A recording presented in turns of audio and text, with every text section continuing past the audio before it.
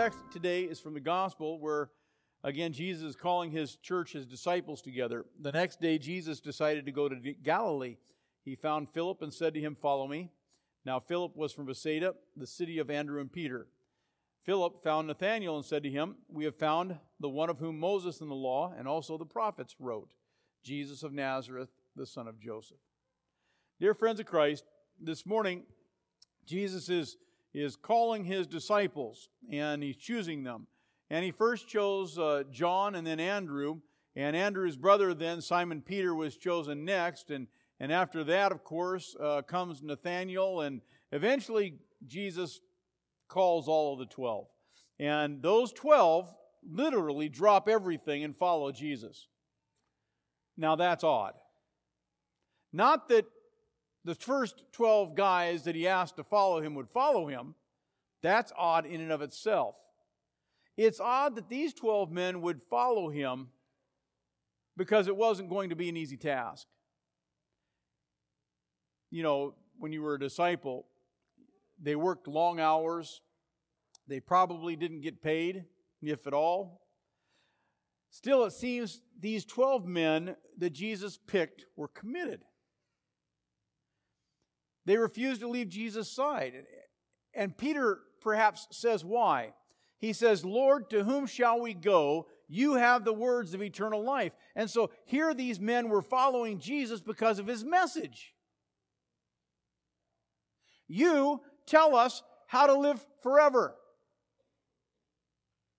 You have the words of everlasting life so that when people die, we know that they'll live.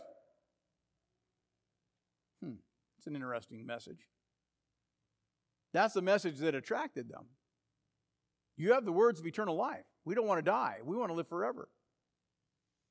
And that message is truly astonishing. Because we have funeral services and there's a dead body and we say goodbye to them and we know they're not here with us anymore. And we proclaim a life everlasting? When all the proof shows that they are dead and gone and in the grave and their body won't move again, ever? And Jesus says, I have this message of life everlasting, and the first 12 guys he talks to says, okay, I'll follow you.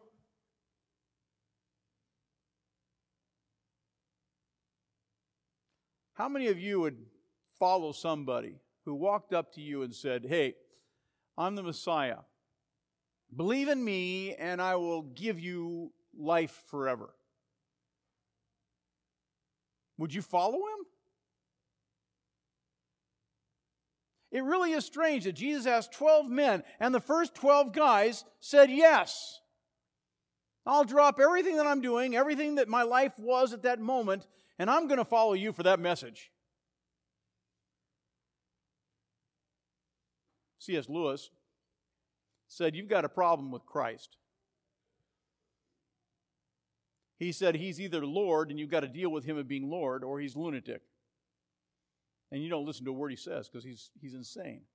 I mean, listen, if you've got a Messiah complex, you've got a problem. How many people out there are claiming themselves to be the Messiah and then telling people to follow them, and then the people that follow them, aren't they a little weird? Unless the one telling them to follow me is the Messiah. Unless the one telling them to follow me can prove who he is. That promise of everlasting life was a powerful message back then. That promise of everlasting life is still a powerful message today. It still resonates in our soul. I want to live forever. I don't want to die. And of course, that message is even more powerful today, knowing that Christ's message was backed up with facts. Christ's message, you will live forever, was backed up by prophecy and fulfillment. And that's what Jesus did. He backed up his claims. And he performed miracles as object lessons. The miracle was the object lesson, and then he would do the miracle to show who he was, that he claimed to be. And then Jesus asked the disciples, will you follow me? And they did. And the Lord's still inviting people. You can live forever. Follow me. And so that's our theme. Follow Jesus. Listen, if you want to validate whether all this is true or not, I want you to consider the feeding of the 5,000. We could consider so many miracles, but let's just take the feeding of the 5,000. You had a few loaves of bread, a couple fish. And you had a multitude of people, probably 20,000, and everybody ate till they were full. That's not normal. And then I can feed you. I am the Lord, and I can provide 5 loaves of bread, 2 fish, not a problem. That was the object lesson, now the message. And he gets up before the people. And listen to these words. Listen how strange they were if they were just coming from an ordinary man. I am the bread of life. He who comes to me will never hunger, and he who believes in me will never thirst. What? Did you hear what he said? If you believe in me, you'll never be hungry. If you follow me, you'll never thirst.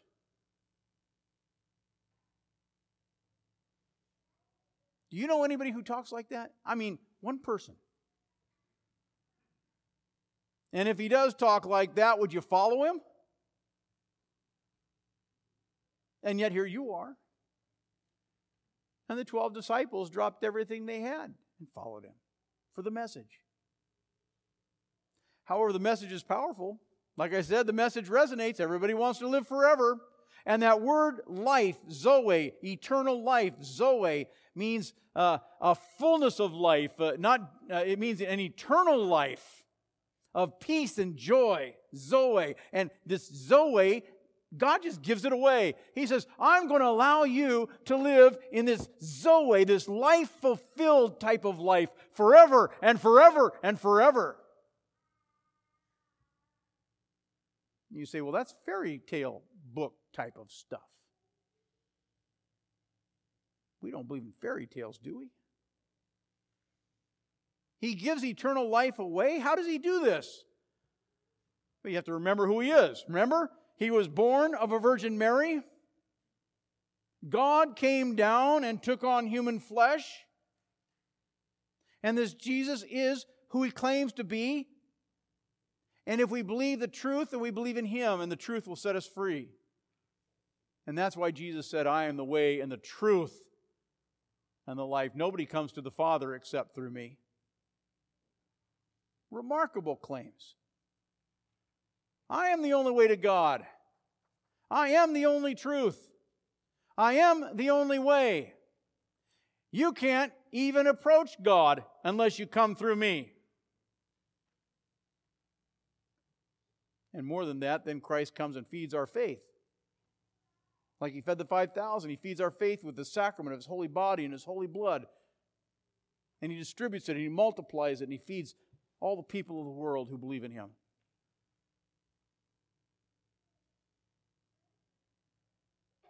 Consider another example of how he validates who he is.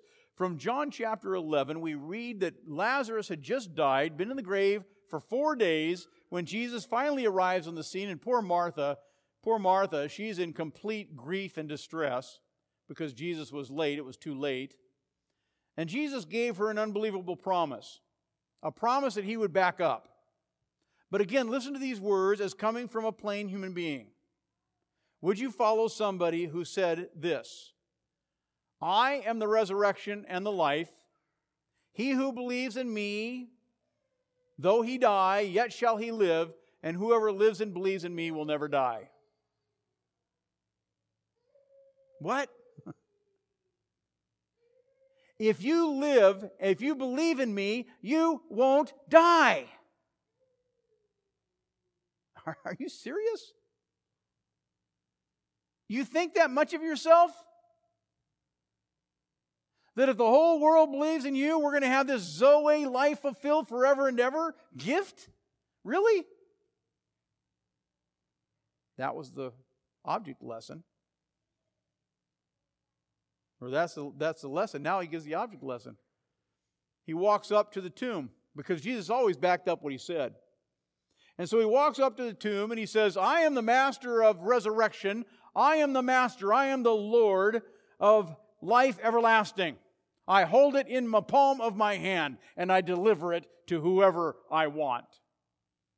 And then he goes to the tomb as a stone is rolled back and the stench of this one who had been dead for 4 days wafts out and fills the sinuses of those sitting there. We can smell the dead one. And of course, immediately Martha tries to dissuade Jesus. Lord, Lord, by this time there will be an odor, for he's been dead 4 days. Don't do this thing. And Jesus said to her, did I not tell you that if you believed, you'd see the glory of God? And then he cried out, Lazarus, come out. And the dead man came out very much alive. And we have dramatic proof, once again. Jesus has the words of eternal life. We could go into his whole resurrection, his death. Again, one evidence after another. But as Jesus raised Lazarus, even the opposition said, what are we going to do with this? The guy's raising people from the dead. Everybody's going to listen to his message. I have the words of eternal life. Everybody's going to follow him. We've got to shut this guy up. And of course, they couldn't stop the power. They couldn't stop the resurrections. So they said, we'll stop the man. We'll kill him. And so they sent forth to put him on a cross. Couldn't stop the power. Let's stop the message. And that's why the Jewish leaders cried out in despair. What are we going to do for this man who keeps doing many miracles? What are we going to do? Well, if they want to live forever, they better follow Jesus. And that's what Jesus told Philip. Jesus went to Philip and said, follow me. And God's still inviting people today. He tells you and he tells me, follow me. It's called discipleship. And discipleship isn't easy, like I told the kids. Discipleship is something where people say, I want eternal life. I want this gift given to me. So I say to you, if you want to live forever, follow Jesus. And if you want to live forever in eternal death, don't. And you say, well, those words are a bit abrupt, Pastor. Those words sound a little bit indifferent. No, I'm not being indifferent. God wants us all to believe in him. He wants the whole world to have everlasting life. That's why he's offering it. That's why he sent his son Jesus into the world. That's why he calls everyone to follow him. That's why he calls everyone to be a disciple. Eternal discipleship involves two things. One, that we repent of our sin continually over and over again, daily rise up and we say, Lord, I'm a sinful being. And two, then, that we live a life continually steeped in his word. That we learn who this God is. We learn what he's done. We learn what he wants from us. Repentance and continued learning. Repentance is hard work. To be a follower of Jesus, it's hard to follow Jesus. It's hard to fight against our sinful nature because our sinful nature is stubborn and it wants to win. It's hard to turn away from that which is in us that we desire to do. And that voice in us that says, go ahead and do it. Everybody else is doing it. It's okay. It's hard to change. It's hard to turn away from all those evil things and do what Jesus wants us to do. But his word calls us to daily repent.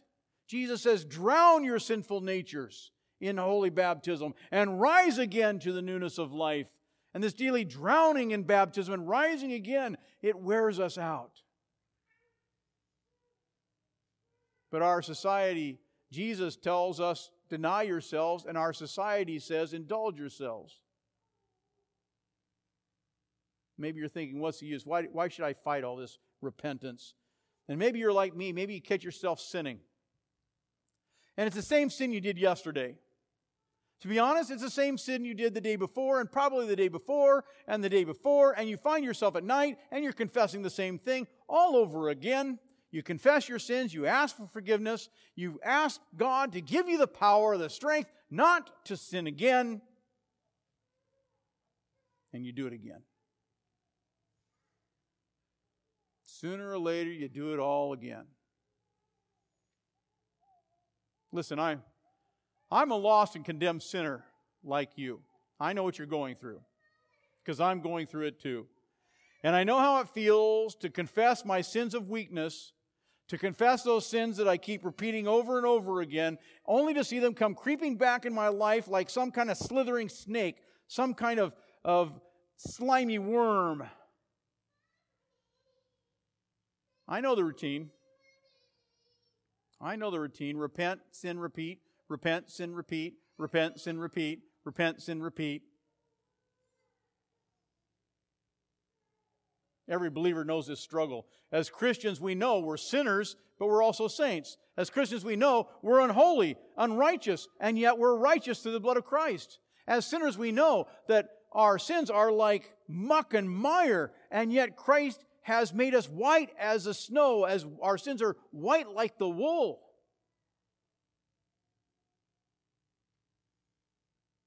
That's why following Jesus is so difficult. That's why it's so tough. We have this constant battle in our souls, that old nature that wants to sin, and this new nature that wants to rise up and follow Jesus. St. Paul understood this battle too. And that's why he cried out in exasperation, "What a wretched man that I am! Who will deliver me from this body of death?" This body of death. That's what he means, this daily struggle, this cycle of repetitive sin, this cycle of repetitive sinning. Even though he knew he was saved by the blood of Christ, he still continued to sin, but he knew. Thanks be to God through Jesus Christ our Lord, because he gives me the victory. Not only would God forgive him, God would deliver him. God would give him Zoe life, everlasting life. And the blood of Jesus Christ, his Son, cleanses us from all our sins. And then he suffers and dies and rises again to prove it. However, this fight that continually rages in our soul, as believers, as we struggle to follow him, we should never fear our salvation, ever. Following Jesus does not mean we're going to stop sinning in this life. Following Jesus does mean that we get credit for his victory. Following Jesus does mean that he will cleanse us and wash us, and that we have life in his name. Zoe life, eternal life, a life that is fulfilled forever and forever. Following Jesus means that his victory is our victory. His life is our life. Don't you see? That's why he offers the invitation. The nails that were pierced in Christ's hands and feet mean everything to me. They meant that Christ's body and blood was shed that I might be forgiven, and he pays all my sins, and he covers all of my wretchedness. And he makes me holy and makes me perfect by his blood. That we understand the truth. If you confess with your mouth that Jesus is Lord and believe in your heart that God raised him from the dead, you will be saved. Zoe life. And you will have life eternal.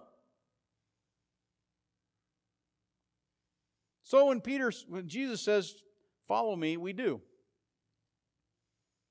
When Jesus says, "Follow me," we practice repentance. We practice that daily, getting into his word and studying him to find out who he is, to grow in that faith, and to be nurtured in that faith, and to go to Bible study and to learn more, to follow him. And confess with Peter, "Lord, to whom shall we go? You have the words of eternal life." Amen. And now may the peace of God that passes all understanding keep your hearts and your minds in Christ Jesus unto life everlasting. Amen.